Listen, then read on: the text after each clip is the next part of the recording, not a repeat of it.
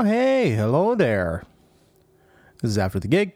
I'm Jesse Humphrey, as always, your host. Real quick, before we get into part two with Scott Terry here, real quick. I was a guest on the Records Revisited podcast recently, so go check that out if you want to hear me talk a little bit more, especially if you want to hear me talk about the John Mayer album, Try. It was the live album done with the John Mayer Trio, and we get into that. We rate the whole album. We get into it. We talk about a ton of stuff. Really, really, really fun. So if you want to check that out, go check it out. I am not going to waste any time here. Let's get straight into it. No music at the beginning, music at the end. Enjoy the second part of my conversation with Mr. Scott Terry of Red Wanting Blue. So I wanted to talk like singer to singer. I wanted to talk to you about your voice. All right. So, okay. Okay. So you obviously weren't singing like that when you were starting in choirs and stuff, but what happened to you? No, I'm just kidding. No, you have this incredible voice. Like, how do you maintain that? How do you warm up? How did you just, first of all, it's so hard for singers to discover an original type of voice or discover their own voice that is inherently them. But I always wonder when I hear you sing, it's your speaking voice isn't completely different than your singing voice, but do you have to like take it to another place to when you sing, or do you have to work up to that, or is it easy, or explain it to me, because it's very, it's an interesting thing that I'm like, how do you hold this up throughout the course of a tour or throughout the course of whatever, Right. Well, I think that, again, I've been singing since I was a little kid. I mean, primary choir, junior choir, choristers, chapel choir, like all these did choirs as a kid. So I was lucky in the sense that I learned how to sing the right way. Right. Then I was in high school and wanting to be in bands and college, and I tried my best to unlearn all of that good work, beat myself up, lost my voice on many occasions. I smoked during, my college and in my 20s because you could still smoke in bars. And I just remember having strep throat and feeling always losing my voice. And I remember thinking, God, if I can't beat them, if I join them, it'll feel, like maybe I'll have more resilience to like the bar scene. Cause that was the only place you were playing. Back then that was, this is the time before there was rock bands playing performing arts centers. This was like, the only venues were going to be bars. And so I remember smoking, thinking that helped, which, I don't know that it did. I know that you're definitely not the only person I know that has done that. Yeah. But has smoked for the sake of maybe their voice or whatever. Right. But I quit 12 years ago. And I remember thinking like I waited too long even then, just being like, this is stupid. Like, I don't need it anymore. It's like I got hooked on it by way of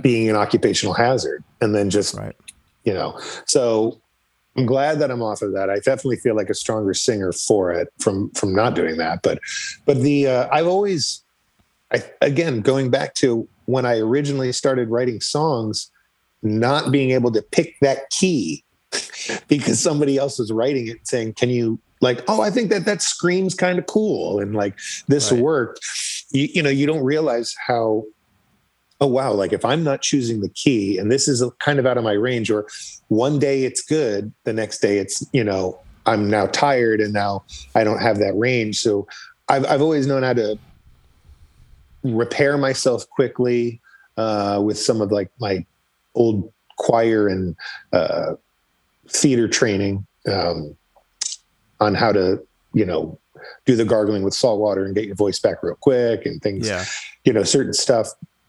But I also think that, again, and lifestyle means everything, not, I think most of us at our age that have had any longevity the career that we were in,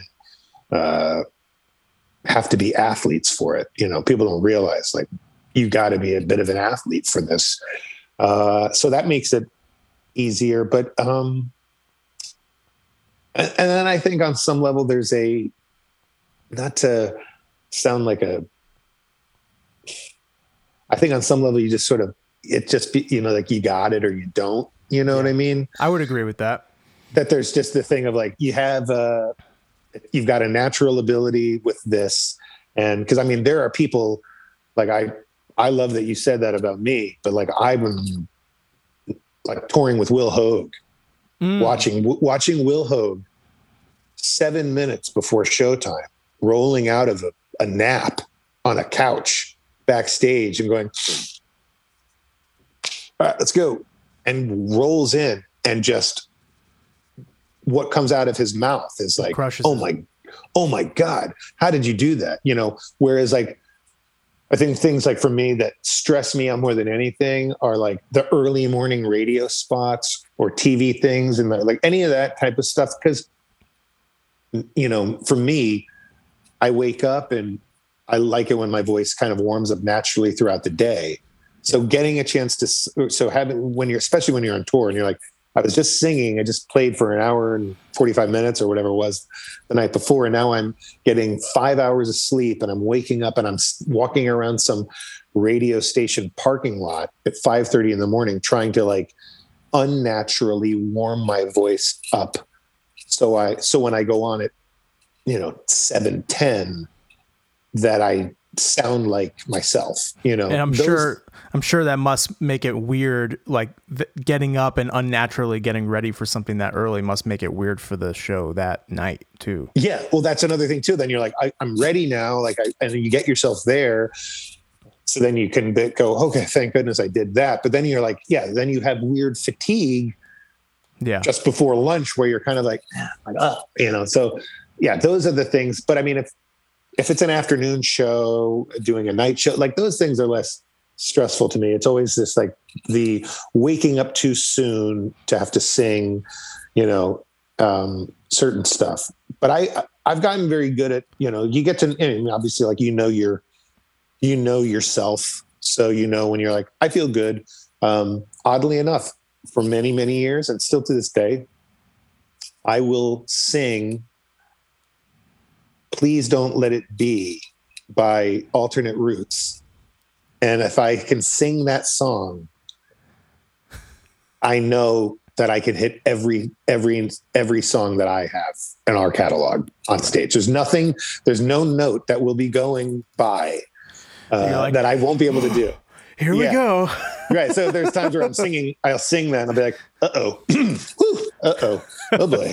So Tim has become my barometer over the years, whether he likes it or not. I'm like, if I can sing your song, I know that I can sing everything else that in my repertoire. Yeah, I mean, he's there. He's up there. His like Tim and I have a very similar range, but he is like the timbre of his voice. It just makes it even seem higher than it does. Than it actually is. And then when I go and sing their songs or whatever, if I'm just around the house, whenever I have music on, I'm always singing it. And he's another one that it comes so easy. I never see. I've only seen him a couple times when we've been on tour. Yeah, where he's like, where he's like he's doing a warm up. It's very, very seldom. Well, it's actually it makes me feel better to know that he actually does that sometimes, and he's not some crazy robot with this incredible voice. That's the same thing. Yeah, that's how I feel with all of these people. You're like, thank God you're human, Yeah. And there's other people I've seen over the years, and I won't name names, but people you go, man, like your voice without being I'm not. It's become your voice, but it's not as natural as I would have thought. Right. And that must be really hard to maintain, like a bit of a gilded cage, if you will, or like, what a cross to bear to have to be like, oh God, like, right. Like, I don't know if I can do this tonight, and some people you go, oh man, that's gotta be so hard. And that's what I was saying about you. Like when I first heard you when I first heard the music and heard you saw you perform, I was like, oh my God, like how does he maintain this thing? And then I had a conversation with you afterward. I was like, oh, this isn't that far from the truth, you know? Right. Yeah. I mean, at one point I feel like, and I think again, it took me a long time to kind of, sort of find the voice. Like I listen back to older stuff and go, oh my God, what am I doing? For me, I think the Pride the Cold Lover record that came out in like 2004, that was like the first record where I felt like kind of the old stuff was all just getting me to a place where I can say, okay, this is where I felt like I first kind of heard myself. Right. And then kind of, and move, and go off of it from there. It takes years, for people. And then at some point, all of the damage, all of the late nights, all of the losing your voice and having to perform anyway, and you get calloused and beat up. And I think ultimately, whether you get the voice that you deserve, you get what you've been doing to it. So there have been plenty of times in my over the last few years where you go, man, I wish I wasn't so gravelly. I wish I wasn't so scratchy. I want to sing something that's a bit cleaner. And, and sort of, it's like, I don't know, man. That's not there. I have the complete opposite. It's funny that you say that because like my voice has always been so it's smooth. I don't have the rasp at all to my voice when I sing, and I've always wanted it. I'm always like, oh man, I wish I could do that and sing in that low like growly register, and it's like I just can't. I can't do it. It's funny. I used to be able to do it back in my old band, and when you're playing behind drums and you're pushing something about that seated position, like you can push out a growl. And I could do it, but I couldn't maintain it because at the end of the show, it's just like, oh my God, I can't fucking speak. I couldn't talk to anybody. So I was like, I can't maintain this. So I stopped doing it. I notice if I don't sing for like a few weeks, the body is, and the vocal cords are it's such an amazing part of the body that it will try to start repairing itself. Yes. And there's a point where you're like, no. I don't want that. I don't need that. Don't start doing that. And Jen will hear me where I'm like, I got to go downstairs. I got to start yelling. Like I gotta go and get loud and sing some songs and do a little bit of healthy yelling, so I got to wear it in again. Yeah. It's nice when you have it right where you want it. And usually I do. Usually it's kind of I've beaten it into submission over the years and it kind of does what I want it to do. But yeah, this past year, not getting to play so much has been weird, especially along with the anxiety of being like, I'm about to sing some songs right now to an audience of no one and everyone that I can't see. And I'm wearing slippers. I'm wearing my, I got pajama pants on, and it's a weird thing. Like it's definitely been like the seeds to some anxiety dreams of like, am I going on right now? We're not going on right now, are we? Oh my God, am I ready? I don't know. I'm still wearing slippers. Yeah, it has been nice. It's funny because with the live stream stuff, you do, or at least I do, I still feel that like little bit of, you haven't played in front of people for so long, and you know that you are playing in front of people, but there aren't any people there. So you still get that anxiety right before you start. It's like that pre-show jitters, and then you're playing and then it's fine. Yeah. And you realize, oh, there's no one really here. That's why for like our live stream, the other guys were like, this is weird. And I'm like, oh man, I'm having a blast because I got other people in the room. Like I'm good. Yeah. I was like, this is great. Yeah. Cause there were a few things that I did sort of on, just by myself. And yeah, that's a weird feeling for sure. Yeah. Do you ever get to, pandemic aside, do you ever get to play with anyone else or do any of your own stuff when you're in New York? Or do you ever work on anything that isn't Red Wanting Blue and are able to do it, collaborate with other people when you're just home? Yeah. I mean, I'll tell you what, actually, that's a great question. Can I pause you for 1 second? Yes. I'm going to grab something. I'll be right back. Yes. Hold on. Sorry. It's all good. So I took a moment here. And while I was at it, I just went to the restroom. A little pee break. Do a little pee break. Your question. Good question. Thank you. I have historically not done much, and but it's been nice that over the last couple of years I've gotten to sort of know some other people here in the city, and they've asked me to come in and sing some songs and do some stuff with them, which has been nice to do periodically when I'm home. And just getting to know the community of people that are like, local New York folks. That's been a lot of fun. And then, I think I'm certainly now, over this last year, working on, some solo stuff, and going to be doing that's in the future, which has been great. So that's been really cool to get a chance to work on, things for,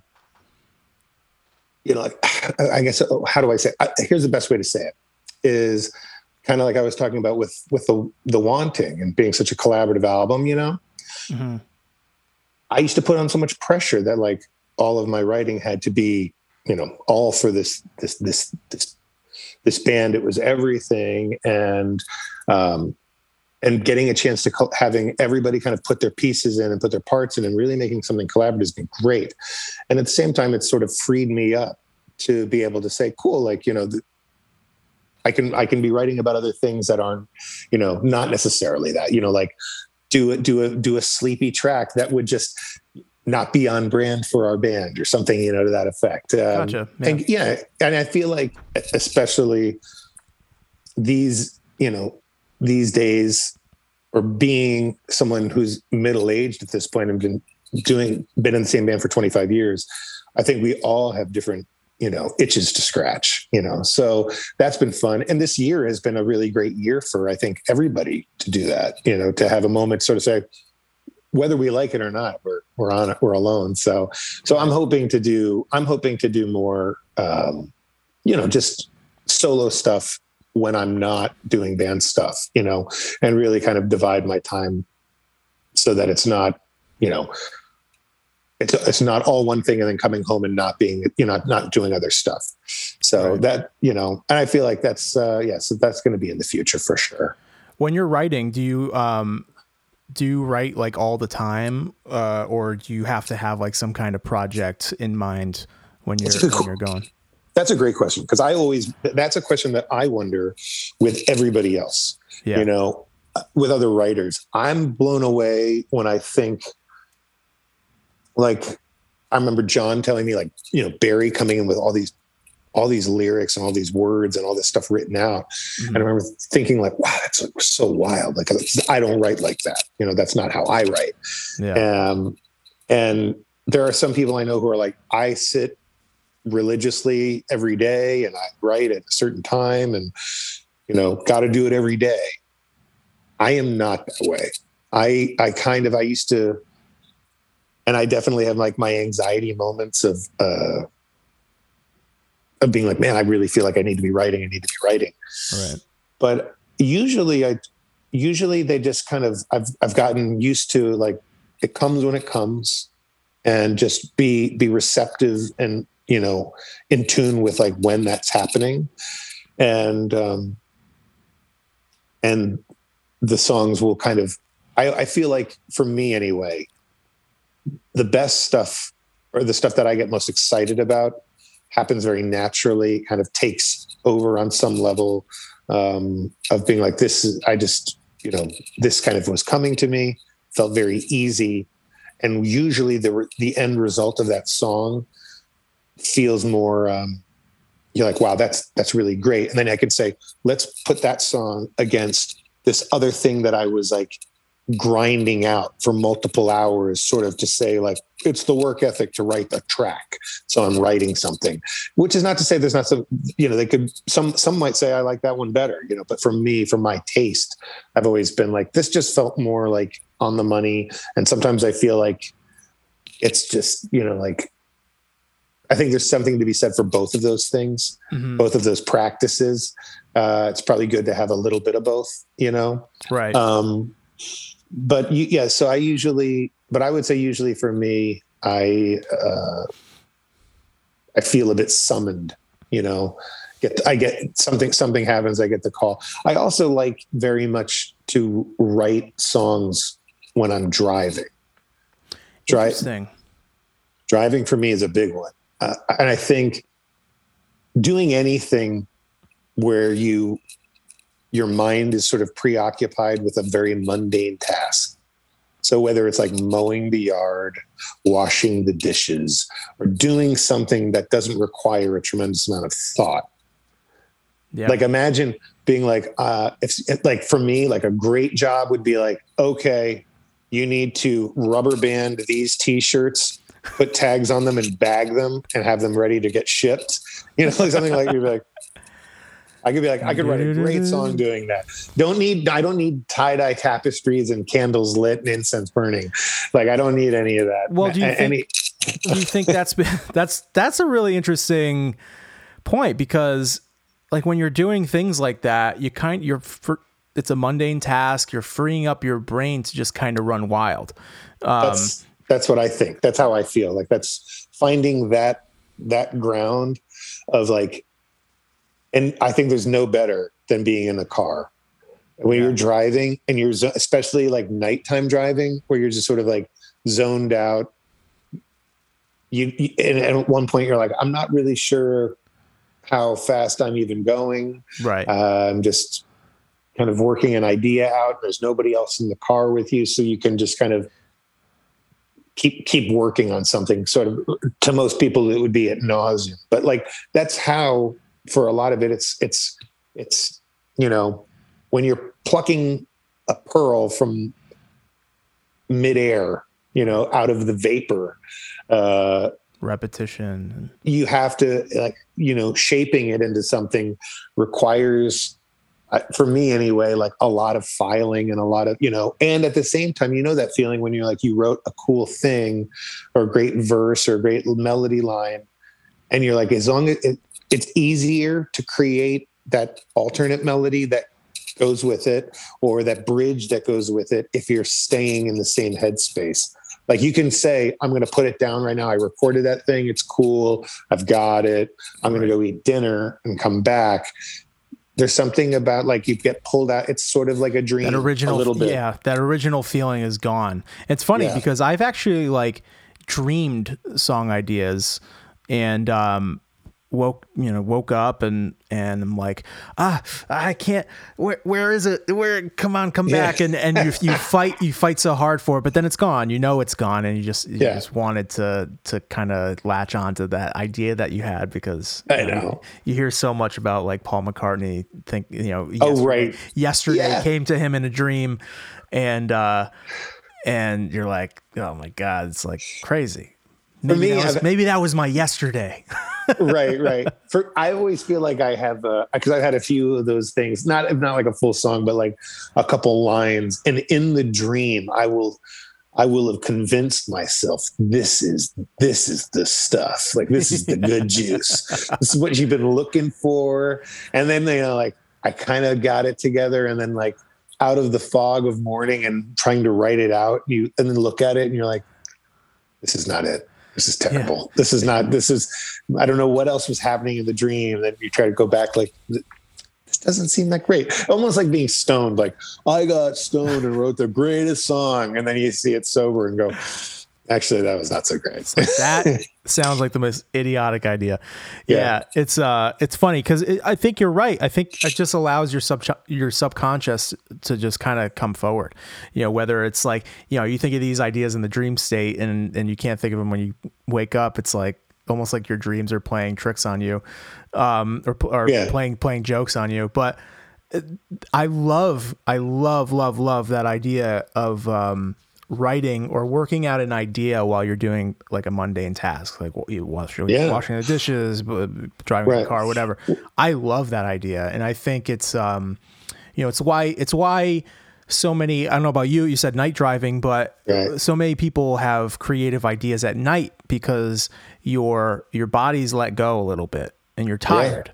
And your brain is just kind of free to just, we're relaxing, you're relaxed and you're just, your brain is just kind of free. I feel like a lot of really, some of my better ideas are either at night or just, while doing other things. And these moments just kind of pop into your head, and then you have to kind of ride it out. Yeah. You can't get out of that mode until you've exhausted it. Right. Like, how many people, like people will say like marathon runners, they're like, oh yeah, the first couple miles are the most grueling. Right. And then, and then you just get in the zone and you're going after it. I've never run a full marathon. Most I've ever run is a half marathon, but I've watched a bunch of marathons. Okay. So I have some experience. You've experienced watching live in Boston with the wobbly legs. And, right. Exactly. Right. Yeah. Great songs are written during the wobbly leg period. Right. What I was going to say is I compare it a lot to the like marathon driving. Like, we as guys in bands will be in the vehicle there are some days, especially when you get out to like the, west side of the country, where it's like, we're waking up early. Today's a travel day. We're going to be in the vehicle for 15 hours straight, just driving. And that some people go, oh my God, that's brutal. And it's become such a part of what we do. You're like, it doesn't bother me. Like, I look at sometimes going, my God, a 6-hour drive. What a treat. Get in the car and just kind of cruise for 6 hours. Oh, that would be so great. I can like be zone out and into my mind. I mean, the album From the Vanishing Point, is literally based. I mean, it's a road band image, but like, it's just staring into to where the road ends and where the road meets the horizon, and working on songs, and like, that's it. You know what I mean? So interesting to me. Cause and again, we were a road band. And so you're always on the road. So it's like, you have to make use of what is available to you. And you're like, what are you doing? We drive all the time. So you kind of zone out. There'd be times where, people would come up to sit in front with you, and you're like, give me a little bit, Yeah. Unfortunately the vehicle was loud enough that nobody like really got like, oh man, he's still going, but that was, I love that. Did that take time for you to discover that kind of process, or did it just naturally come? Because I feel like a lot of people that are creative maybe try I got to wake up at 7. I got to do it every single day in this mode, and maybe they don't come out with anything good. Sometimes they do, but a lot of people don't find where the good stuff comes from. I think that's like kind of interesting when people figure out a method, Yeah. And I guess for me, so Jen and I are, we've been together now for 21 years, but the first decade of that relationship was me, endlessly driving all the time to New York, whenever the band was not playing. And that's a 9-hour drive from Columbus, Ohio to New York. So that drive, I did that drive so many times, I know every mile marker on Interstate 80 connecting as, that roadway. I know it so well, but there were so many times, where we'd get done playing and, hopping in the car, and Mark, anybody in the band would be like, hey, there's this idea thing I've been working on, and they give you that.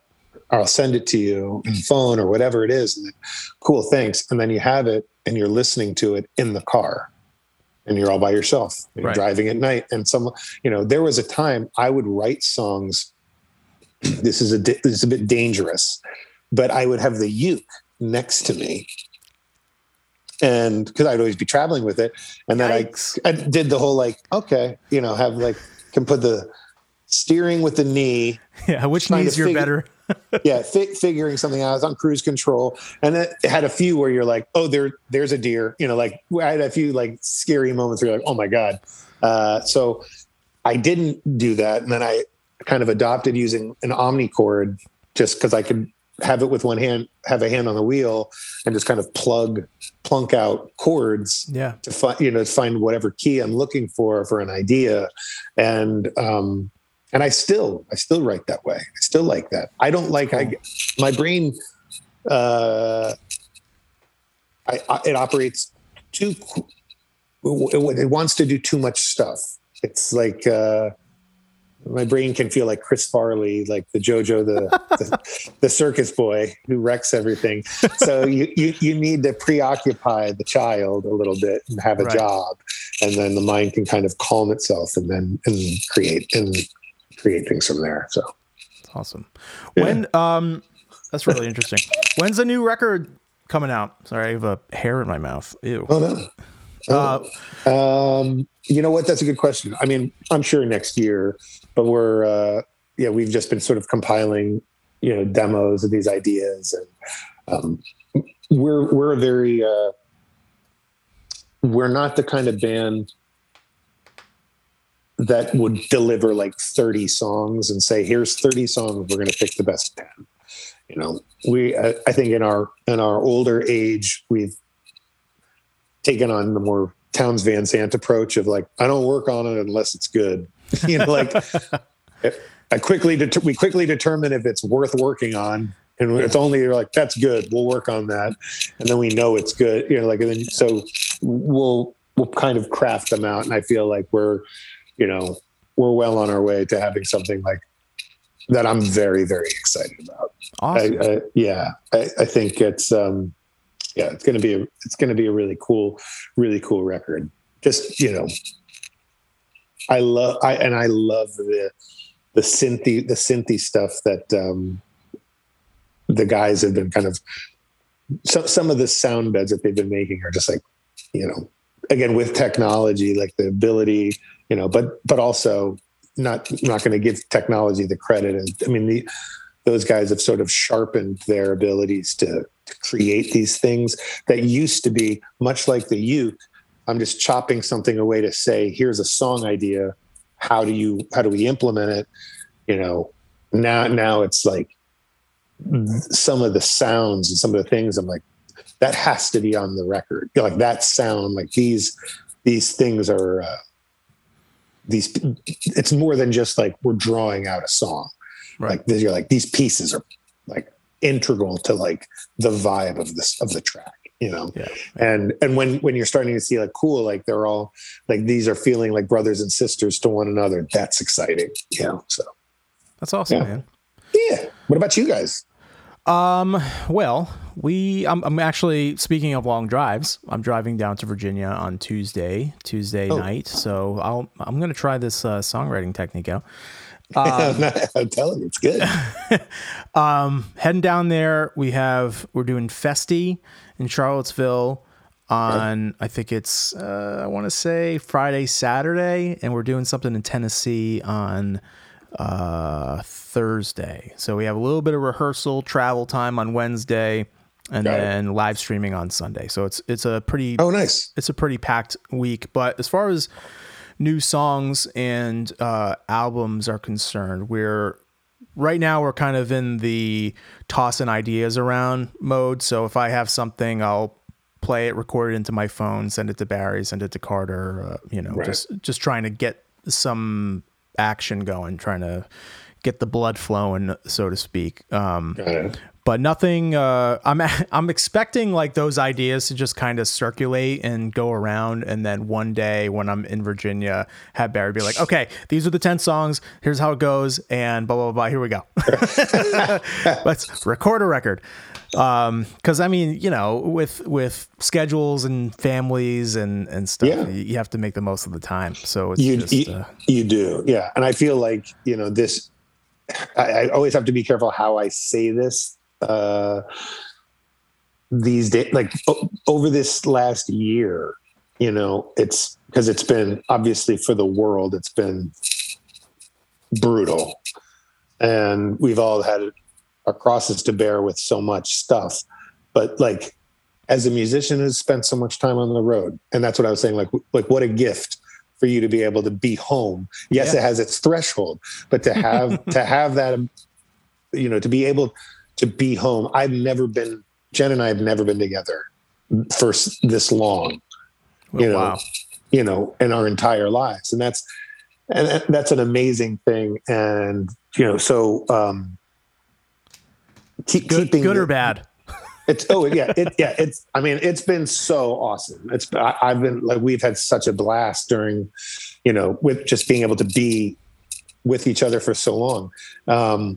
And I get like a little, like, I get a little sad thinking like there will be a time when we all get back to business as usual and things start, moving at like, light speed again. So I'm hoping that we can kind of hang on to some of these things that we found so special during the last year, time for each other. And so, which again makes the scheduling so important.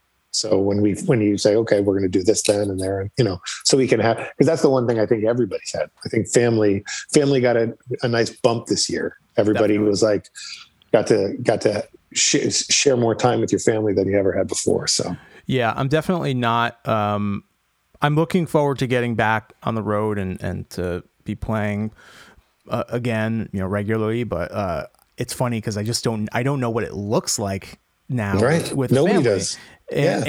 And like just the idea of spending that much time away from Genevieve and Ethan, it's like it's two things. It's like, yes, I'm sad to have to do it, and then two, I also don't. We've done it this way and like have our schedule planned out so well. Right. Yeah, it's almost like, all right, just completely uprooting that and then doing this whole new thing for however long it's going to be. That's a scary part. Right. But what a great time to change your touring, though. I mean, at a time where everything's got to be sort of reinvented anyway. Right. I mean, we always talked to it. I think the days for like, at least for our band, the days of doing the 6-week tour are gone. Like we're not interested in doing that so much. I mean, I think being on for a couple weeks and being off, I think that's, I know that would certainly help Mark and, Bridget and with Magnus, but at the same time for all of us, I think everyone's kind of like, there's just no reason to be on the road that long anymore. Like, I feel like you can go play, pick a part of the country, do it, and then get home, still be a part of your, still be with your family. I agree 100%. Yeah. Cause I mean, it's just like you go out and you play and when you're on the road anyway, and those 6 weeks, 4 to 6 weeks, whatever it ends up being, you're playing your big markets on the Friday, Saturday, and whatever, at least you're trying to plan it out that way. Sure.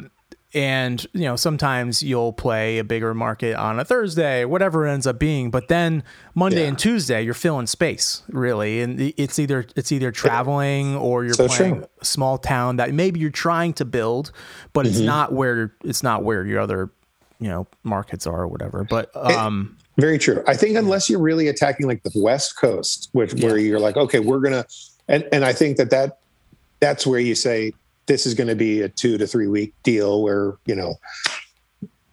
we're going to, and I guess that's another thing too, like being East Coast people, like back in the day, we would be like, so we're going to do a show in Cincinnati, then we're going to go to Indianapolis, then we're going to hit Des Moines on our way to get to Omaha to head out to Denver. Whereas like nowadays we'd be like, all right, we're packing everything. We're leaving Monday night. Wednesday, we're playing Denver.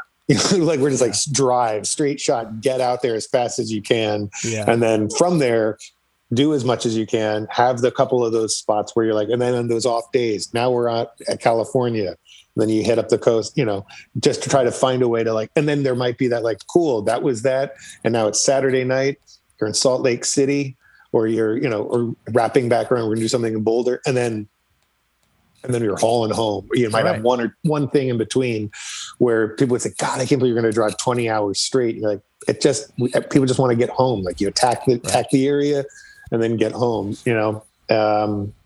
What's a spot that you guys want to, every band wants to build every city that they play in, 100-fold or whatever. But what's a spot that you guys really want to that you want to grow as a band? I mean, we love the Pacific Northwest. Every time we're there, I'm always like, man, I love it up here. I love, Northern California up to Washington and over to Montana and Idaho. I think Yeah, and you know what? And that's another thing too, is you look at and go, life is so short and it's such a gift. And, just getting a chance to drive and see some of those things, our band's always been like the Griswolds. Like, we always try to like, hey, you guys want to stop at this national park on an off day? Like, we have time, and if and when we can, like, certainly the West Coast stuff where you're like, we don't come out here for much. Right. So like, we're not out here as often. So is there a way that instead of like driving 9 hours to get to some place in Flagstaff to play for what, I don't know, the audience, can we maybe just not do that and go to see the Grand Canyon instead? Yeah. Just for us being human beings that want to go see something that we're like, oh yeah, we're driving 100 miles away from it. Let's just do it, So we've tried to like do those things. And I think about like, I think as East Coasters who are not like, we weren't born or raised out there, that's always been like sort of like the final frontier, getting out to those spots where it's hard to tour. Geographically it's more diverse, not easy on the vehicles, and everything's really far apart. But I just love it. I love being out there, and I think everybody enjoys just sort of drinking it in, So that's always a cool thing. So I would love to be able to, find ourselves, oh yeah, we're just in this Pacific Northwest area. But I also, and I love Canada. Like, we love Canada so much. I want to keep touring and growing in Canada whenever the border will allow us to go back up there. How often have you guys played up there? I mean, I've only played with Carbon Leaf in Toronto one time. So, okay. Yeah. We were lucky. The Trews brought us up there and basically introduced us to, their audience. And we found ourselves, we mostly tour in Ontario, okay. But we've gone, into,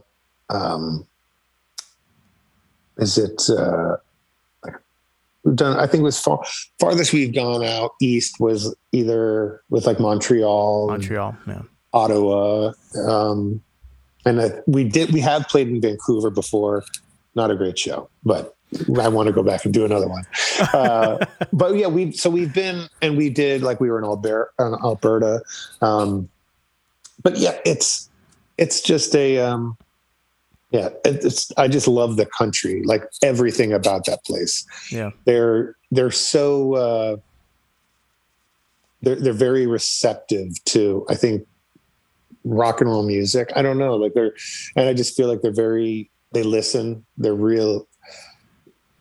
They're super supportive.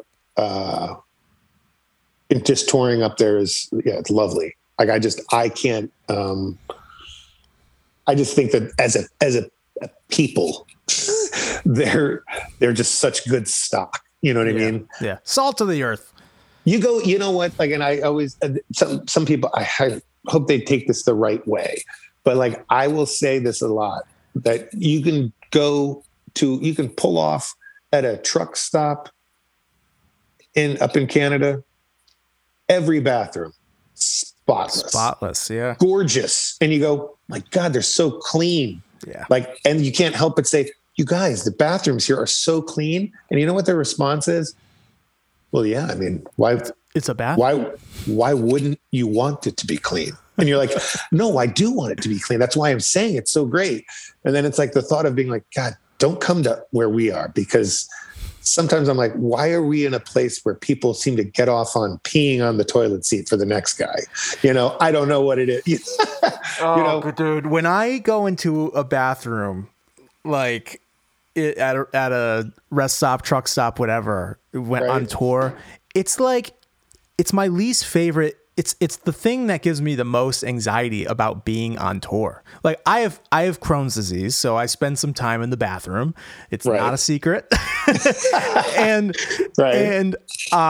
whenever we have to make a pit stop, like I'm always like, all right, I gotta psych myself up to go into this Flying J bathroom, and there's gonna be some huge trucker dude next to me in the stall grunting, trying to get something out. Yeah. And it's just like, and everything's a mess. And you go in and there's just piss everywhere. And you're like, why? Right. Why? Exactly. Why? This is why Canada, Jess. Canada is in your future. We're moving. I mean, it's Shangri-La as far as the truck stop bathroom department is concerned. You're like, this is so lovely. Yeah. Yeah. And just imagine that type of, if they're paying that kind of respect on that level, it just continues all the way up. You're like, it can only go up. Whereas, we need to work. Our country needs to work on that for sure. Oh my God. Yeah, for sure. We need to just, it needs to be taught in schools. Like, don't pee on the seat, man. Yeah. It's gross. It's gross. There's no reason. Well, dude, man, we've been, this is a couple hours here. So, whoa. Yeah. All right. I love it. It's really flown by. Thanks so much for doing it. I really appreciate it. Yeah, I love it. It was great. Please tell Genevieve I said what's up, and give Ethan a kiss from old Uncle Scotto. I will. Tell Jen I hope her shoulder heals up. I feel so bad. Absolutely. Yeah. I will definitely let her know that, the shoulder. Oh, she's giving kisses. Oh. She's just walked by. She's going, giving kisses. Oh. Sending love. I can't wait till maybe we'll see you guys in person again. I know that'll be soon. Oh, by the way, have you got a vaccine yet? Did you get a shot yet? I haven't yet. No, I'm actually going to call. I'm going to call today because it's been pretty. The government websites are all a mess. They suck. It's a mess. So sure. So I got to call in and find a spot. I would like to get the first shot before I head down to Virginia. Right. But we've made it this far. So. Sure. Right. Yeah. We got lucky. I mean, again, like I felt like when we were doing the live stream, Ohio is like way ahead of New York, and Eric's in New Jersey. I think New Jersey's the farthest. They're kind of more delayed than New York. But I felt like while I was there, Mark was like, or Greg had already gotten his shot. His first shot, was about to get his second shot. Mark was scheduled to get his first shot. Dean was just, by the end of the trip, was like, oh, I've got my appointment for my first shot. I'm like, oh my God, you guys are all like on your way. And then I came back, and it was like that week I came back, it said it was nothing. It was like, sorry, you're not eligible yet. Yeah. And then as soon as it popped, it was like, Jen and I were up at 3 a.m. trying to, get onto the thing. We were on hold for a few hours, but we were able to get in, and we got the Johnson & Johnson. So we're one and done. Good. So, which is nice. That's the one I would like to get. I'd like to get the Johnson & Johnson just because it's one and done. Yeah. And from what I've read, it's like, helps out for a lot of other different things too. It's the more traditional vaccine. It's more, like a classic one shot, more typical vaccine. And they, it kind of kicked my butt for really 36 to 48 hours. I was surprised how much it, like you expect it. You're like, this is what's going to happen. And they say something like 44% of people who get it have symptoms of sickness and whatever. And so I had like had the fever, had the chills, but I was surprised it lasted.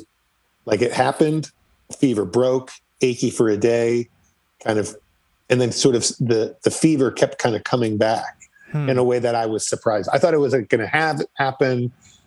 You take the Tylenol or the Advil, and then we're good. So it had a couple little waves to it where I was like, what? Not again, What's happening? Yeah. And then finally, but again, I would do it for a week straight. It doesn't matter as long as you get it and it works. So, right.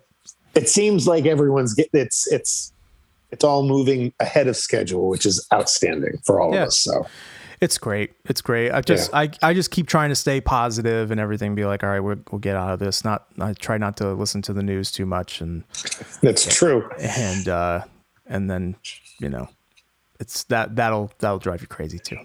I know. I feel like we've all had sort of a turning off of the news. after the election, it was kind of like, okay, I think for better or for worse, I think everyone needs a break. So we're the news has cried wolf one too many times, and we're just not listening anymore. Yeah, exactly. Yeah, that's sort of where we're at too. Yeah, we're like, okay, just we all need a break. I hope we see everyone's ratings go down. The ratings are going to go down. Let's not focus on all that stuff anymore. So yeah. Well, man, I'm glad you're able to get that shot, and I'm excited. I'm excited that you guys have new music and stuff coming out. Thanks, bro. I mean, I'll send you some demos. Please do. I would love to it out. That'd be great. Yeah. All right, man. All right, Radical. I'll catch you soon. You got it, buddy. Thanks for chatting it up. Thank you so much for listening. Please remember to rate, review, and subscribe. Also, you can check out jessehumphrey.com to see all things either Jesse or Carbon Leaf. That's weird. I just talked about myself in the third person. Anyway, you can always email into the podcast afterthegigpod@gmail.com. That's it, guys. Enjoy the rest of your week, and I'll see you next time. Goodbye. At this moment, monks are in deep meditation somewhere, unaware that cellular phone conversations are interrupting their prayer. NASA is beaming coordinates to satellites around Mars. From their radar through my body, then out to yours and out to the stars. Baton toss from them to me, to you, from them to me, to you. Baton toss from them to me, to you, from them to me, to you. White snow, static, we can't help but interfere with this. Yeah, it's automatic and tragic and scientifically so magic we can't see what's running through us. We follow hearts where eyes won't let us go. Let love exist between the lines, just like white snow. Invisible to us, we must trust that they won't bring us harm. While the ghosts who walk among us are more than a little jealous, they are sounding their dead alarm. Baton toss from them to me, to you, from them to me, to you. Baton toss from